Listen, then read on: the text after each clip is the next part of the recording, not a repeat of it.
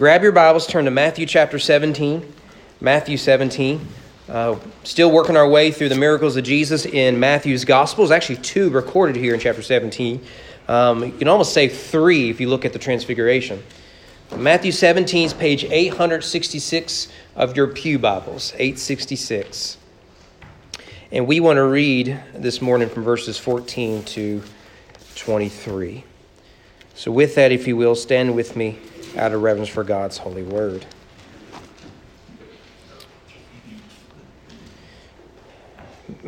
The evangelist Matthew writes under inspiration of the Holy Spirit, "And when they came to the crowd, a man came up to him and kneeling before him said, 'Lord, have mercy on my son, for he has seizures and he suffers terribly.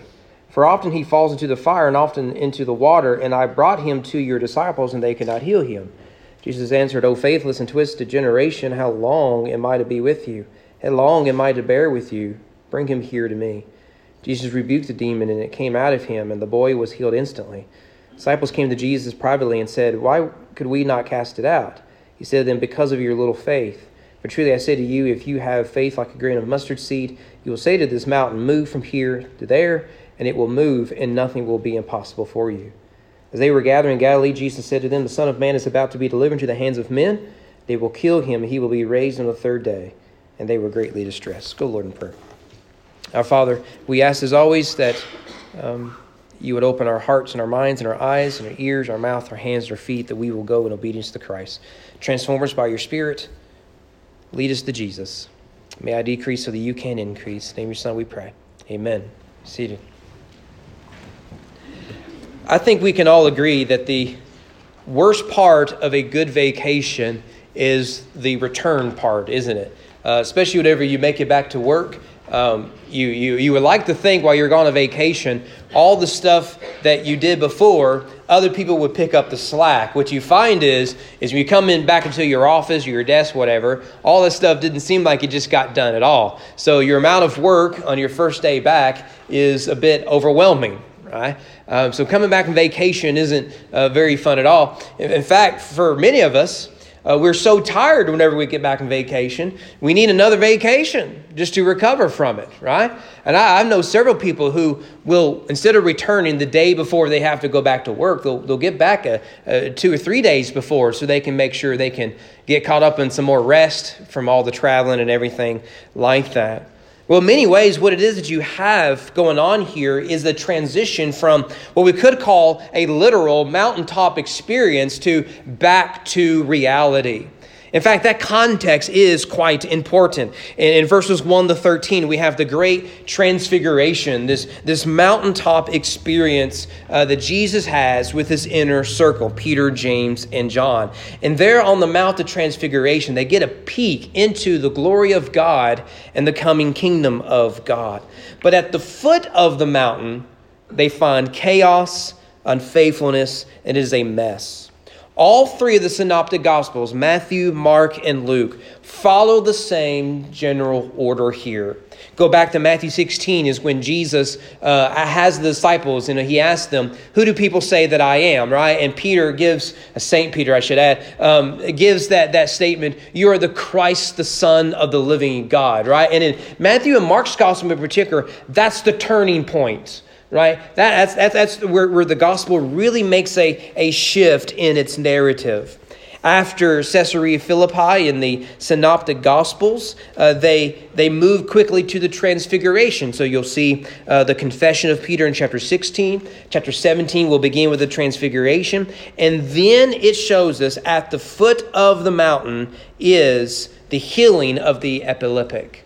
They all follow the same order, and that order is important because what Matthew is showing us is that what is happening here has happened before. Can you think of a story in the Bible where an individual is surrounded by a close knit of friends, climbs a mountain? There he encounters the will and the word and the presence of God, only to come down, and at the foot of the mountain, what does he see? People who know better, who have fallen away, who they find chaos and unfaithfulness. Can you think of that story? It's the story of Moses, who climbs the mountain And when he comes down from being in the very presence of God, sees Aaron and the Israelites worshiping an Egyptian golden calf. That's exactly what it is that you find here. The absence of Jesus makes the Father turn to the disciples. And instead of finding faithfulness, what is it that Jesus condemns them for? Little faith. Well, let's begin here with the men, if you will. The men in verses 14 to 18. As they descend from the mountain, that mountaintop experience, a loving father speaks on behalf of his suffering son. So it says, they came to the crowd. A man came up to him and said, kneeling before him, Lord, have mercy on my son, for he has seizures and he suffers terribly, for often he falls into the fire and often into the water. The language here of have mercy on my son mirrors that of the Syrophoenician woman who says, have mercy on my daughter. And we are to meant to see more parallels here. After all, it is common in Matthew's miracle stories for an individual to intercede on behalf of someone who is suffering. The centurion on behalf of his servant, for example. The friends on behalf of their paralyzed friend who's lowered down through the hole in the roof. We've already mentioned the Syrophoenician woman who pleads on behalf of her daughter. And now we have a father pleading on behalf of his demonized son. Now, again, notice the similarities between the transfiguration and this exorcism. In both, the Father takes the center stage. So as the disciples with Jesus climb up the mountain and we have this scene of transfiguration, it is the Father who speaks. This is my beloved Son, listen to him. In both, the Father speaks on behalf of the Son, right? And in both, the Son is afflicted in the end. Well, with that said, we see that what it is that the boy has in verse 15. He suffers from seizures. He suffers terribly, often falling into the fire or into the water.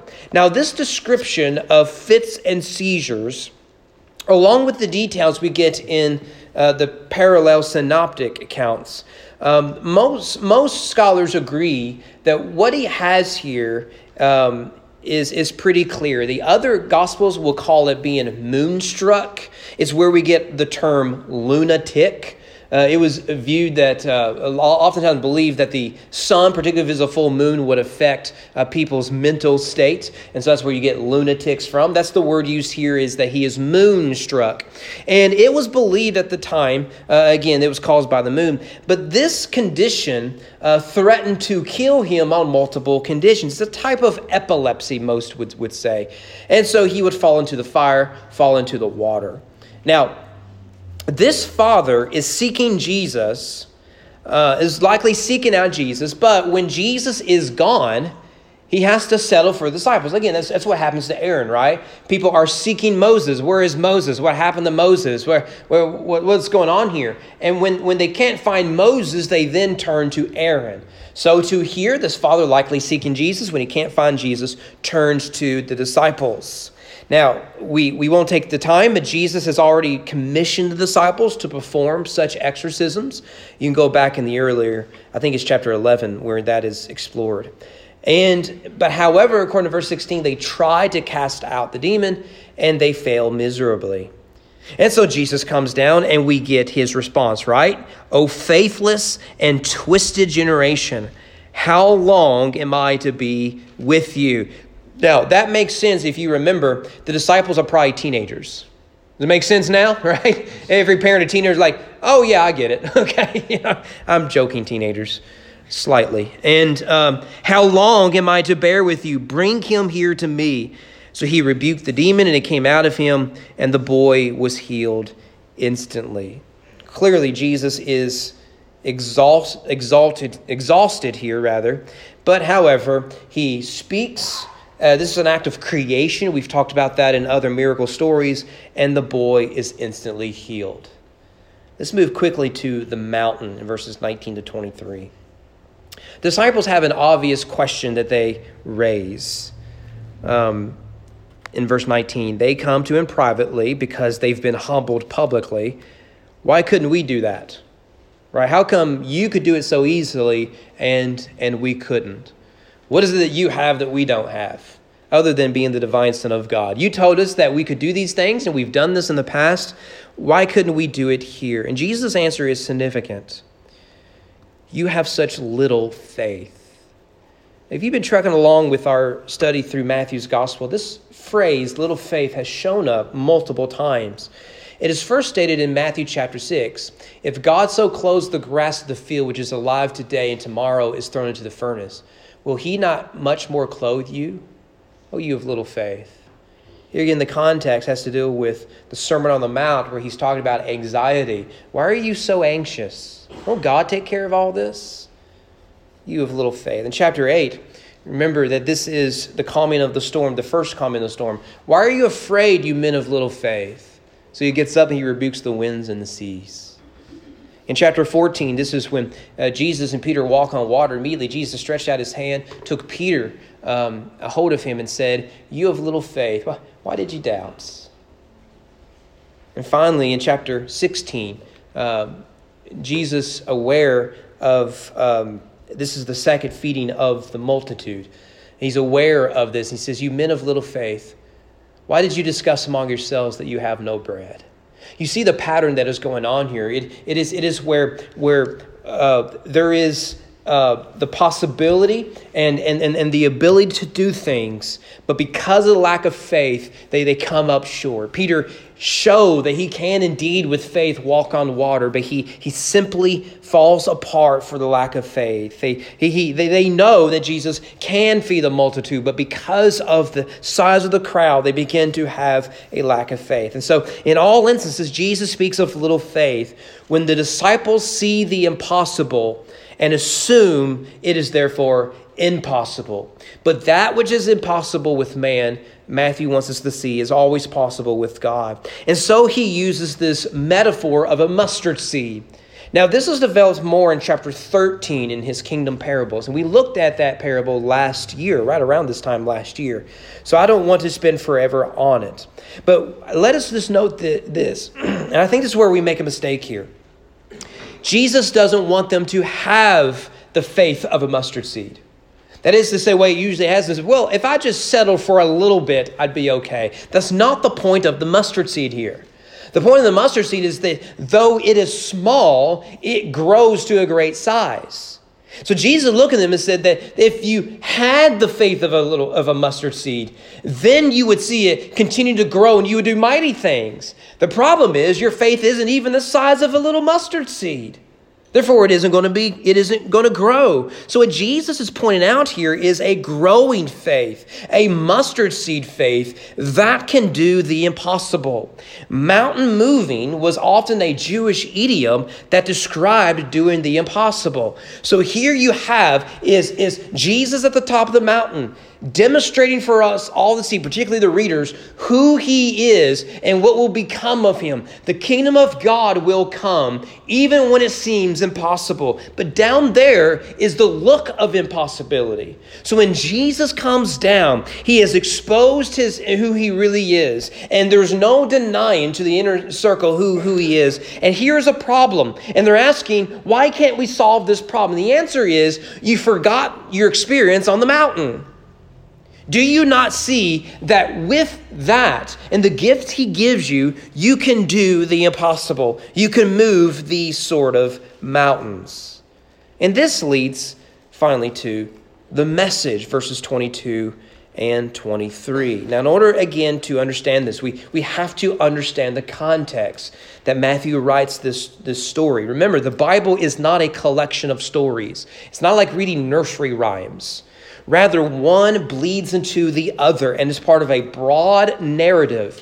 That's why we're going through our daily readings together, which, again, if you haven't picked up, grab one here in the front pew. Two contexts to understand what Jesus is doing here. First of all is, of course, the transfiguration. As we've seen, Matthew is retelling the story of Moses and Aaron. At Mount Sinai, Moses encounters God, finds chaos at the foot of the mountain. So too, Jesus' inner three have an amazing encounter on a mountain, only to return to see brokenness and sorrow. What is different is that for Moses, God remained at the top of the mountain. Here, God comes down and brings order out of chaos by crushing the demons. So again, with Moses has to go up to the mountain to encounter God. Here, Jesus invites his disciples with him, where there on the mountain they encounter God. But in Jesus, God comes down from the mountain. That is what the kingdom of God is. And the first thing they have to address when they come down from the mountain isn't idolatry, though it's hinted at with little faith and faithless generation language. It is rather the crushing of the head of the serpents. That this is a mountain that only the Savior can move.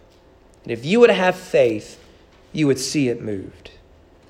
So not only is the transfiguration an important context, but so is the cross. Since chapter 16, Matthew has made a serious pivot in his gospel. For the first 15 and a half chapters, it's the kingdom of God, the kingdom of God, the kingdom of God. For example, when John the Baptist comes, what is his message? Repent, for the kingdom of God is at hand. Jesus, after his baptism and his temptation in the wilderness, what is his message? Repent, for the kingdom of God is at hand. The Sermon on the Mount is very much about the king and the kingdom. With Jesus' kingdom parables in chapter 13, the kingdom of God is like a sower who went out to sow seed. Kingdom of God is like a little mustard seed. Kingdom of God is like a little leaven put in the bread. The kingdom of God, the kingdom of God, the kingdom of God. But starting in chapter 16, there is less kingdom language, and it's been replaced with cross language. So here in verse 22 and 23 is the second direct foreshadowing of the death and resurrection of Jesus.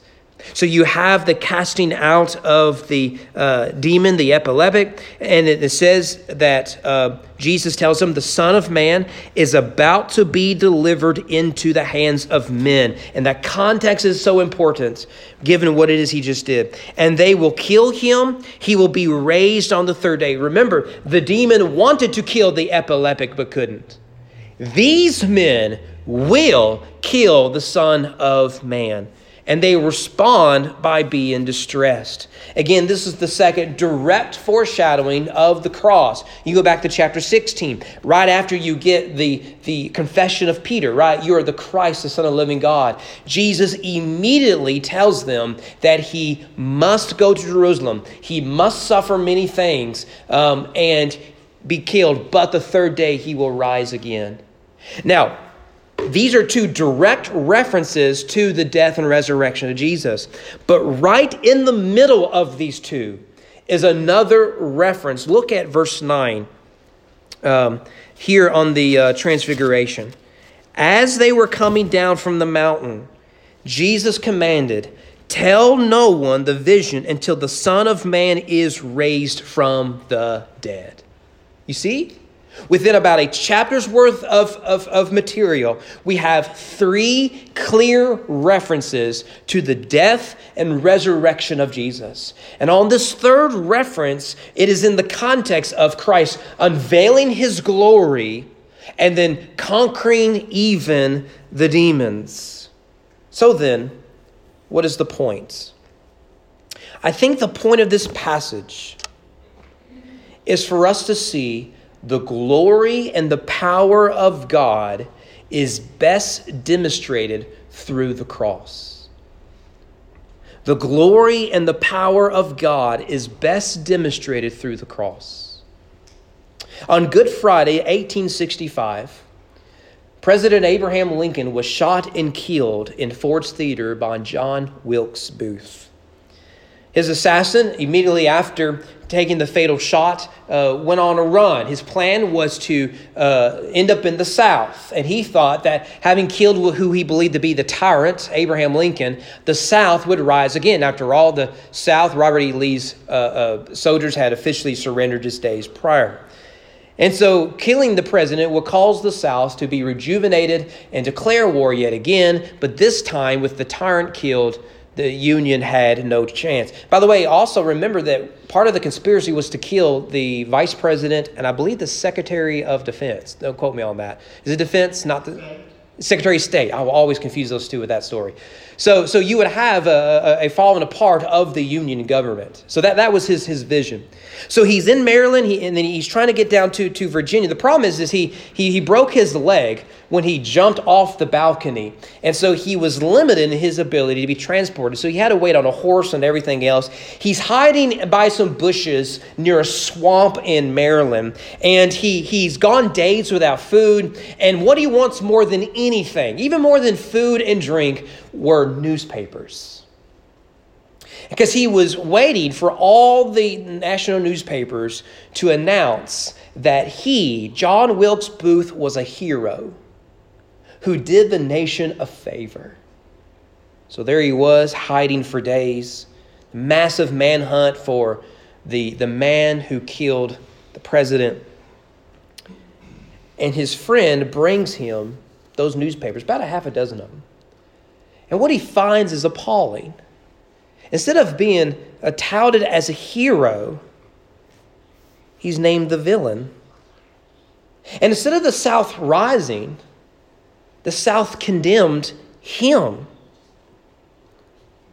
And the papers celebrate the life and the work of Abraham Lincoln, whose life was taken tragically by this villain. So Lincoln was the hero, Booth the villain. You know, those who murdered Jesus in a very similar way thought they were forever crucifying a small movement. The death of Jesus would mean the death of the movement, and there was nothing else they would need to worry about. But what we see in the New Testament is the cross is the power and the glory of God. It's so vital we don't miss this as Christians. It is the cross which is the power and glory of God. How does this work out for us? How does God demonstrate his power and glory through the cross? Well, first of all, we need to see that at the cross, Jesus saves sinners. Paul writes in Colossians 2:13, "And you who were dead in your trespasses and uncircumcision of your flesh, God made alive together with him, having forgiven us all our trespasses." If you read Colossians 2, we'll come back and look at another verse there. It is clear, it is the context of the cross. At the cross is the forgiveness of sins. Salvation is not the joining of a team. It is a rescue operation. We are sinners by nature. Thus, we cannot rescue ourselves. So what we need is a Savior to transform, to resurrect, to forgive, and to save us. And at the cross, sinners, all sinners, are offered grace. The salvation is the evidence of God's power and glory in a believer's life that comes by faith. Because by faith we come and we say, there is no hope for us. Like this father who says, Lord, have mercy on me. Have mercy on my son. Because there is no hope for us, even among your disciples. He, like us, need to see that the power and glory of God is seen in the salvation of my soul and in the salvation of sinners globally. There is no greater work that we can be involved in than pointing people to Jesus. Secondly, we see that at the cross, Jesus defeats sin. We see this in John chapter 8, where he says, "Truly, I tell you, everyone who practices sin is a slave to sin. The slave does not remain in the house forever. The Son remains forever. So if the Son has set you free, you will be free indeed." You see the language there is that you can either be a slave to sin or you can be free in Christ. So at the cross, we are given liberation. We are given redemption. Again, the believer does not merely receive grace. We receive victory of Christ over our sin. And this does not mean that we cease sinning when we come to Jesus. But it does mean that he is the anchor of faith. With the work of the Spirit and the grace of God, we can be moved to greater righteousness. Those whom God saves, he will sanctify. Thus, not only is salvation evidence of God's glory and power in the life of the believer, holiness is the evidence of God's power and glory in the life of the believer, that he would turn sinners into saints, and he would turn us into the image of his Son. Thirdly, Jesus conquers death. You'll notice in these three references of the death of Jesus, he references his resurrection. The story doesn't end at the cross. It is fulfilled at the empty tomb. I will go to Jerusalem. I will suffer many things, but I will rise again. Our greatest fear is death. The mystery of the unknown, the fear of final judgment, the uncertainty of it all.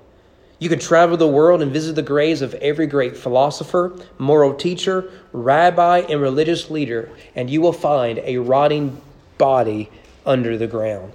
But you can go to Jerusalem, and there is a grave where death itself has no power to fill. If the wages of sin is death, and the judgment for our sin is judgment itself, then there can be no peace until death is finally defeated. This is Paul's point in 1 Corinthians. He says, But when this perishable will have put on the imperishable, and this mortal will have put on immortality, then will come the saying that is written, Death is swallowed up in victory. O death, where is your victory? O death, or even O grave, where is your sting? The sting of death is sin. The power of sin is the law. But thanks be to God who gives us the victory through our Lord Jesus Christ. Thus Christ offers us everlasting life from the moment of belief. We in Christ have already died. We in Christ have already been raised in a very real sense. What then do we have to fear? Resurrection is evidence of God's power and glory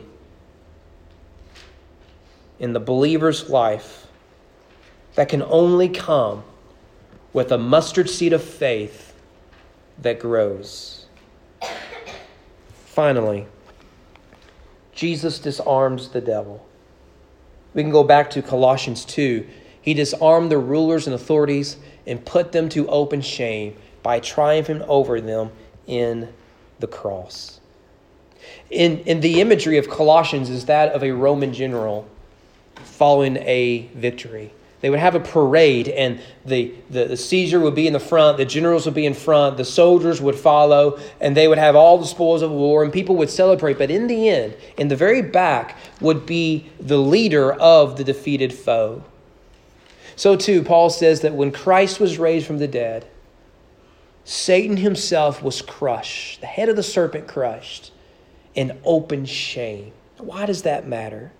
It's not language Baptists use very often. We need to see that the crushing of the ancient serpent's head results in genuine freedom for the believer.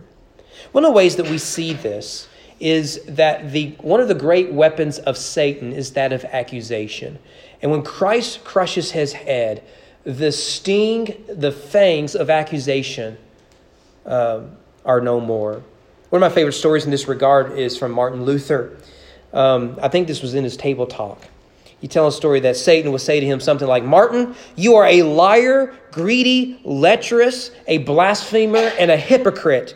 You cannot stand before God. It's the voice of accusation. Turn to Zechariah 3, you'll see this again. Where Satan is constantly accusing the brothers, right? And you've probably heard that, the constant accusation. You're no good. If people knew what you've done and what your past is, you would never be good enough. That's accusation from the great accuser. And Luther confessed that he would hear the voice of his accuser constantly. He says, but I respond this way. Well, yes, I am.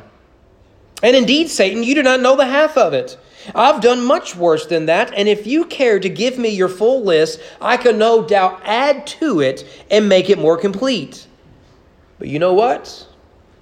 My Savior has died for all my sins. Those you mention, those I could add, and indeed those I have committed, but I am so wicked that I am unaware of having done so. It does not change the fact that Christ has died for every one of them. His blood is sufficient, and on the day of judgment I shall be exonerated, because he has taken all my sin on himself and clothed me in his perfect righteousness. One of the things I find, particularly among younger generations, is that the things of accusation seem to sting too loud. Haven't you read your Bible? There is now no condemnation to those who are in Christ Jesus. This is not a license to sin. This is not a license to sear our conscience. What it is the assurance that though I may fail, there is a Savior to pick me up. We talk about this with the youth today, that in Christ I not only have salvation, I also have his sanctification, and I will forever have his security. No one can pluck me out of the hands of a loving Savior. Redemption is evidence of God's power and God's glory in the life of a believer that comes only by faith. So maybe you're here and you wish God would do something. He has. Maybe you're wishing things could be different. They can. Maybe you're broken and need redemption and see God work in your life. He will. But he does it by the cross. It is there we see Christ in all of his glory, all of his power, all of his beauty. For there he hung and he handled my sin, my sorrows, my wickedness, conquered death and hell itself, the power and the glory of God. You see, after he cast out this demon, Jesus points us to the cross. The Son of Man, it says there, verse 22, is about to be delivered to the hands of men, and they will kill him.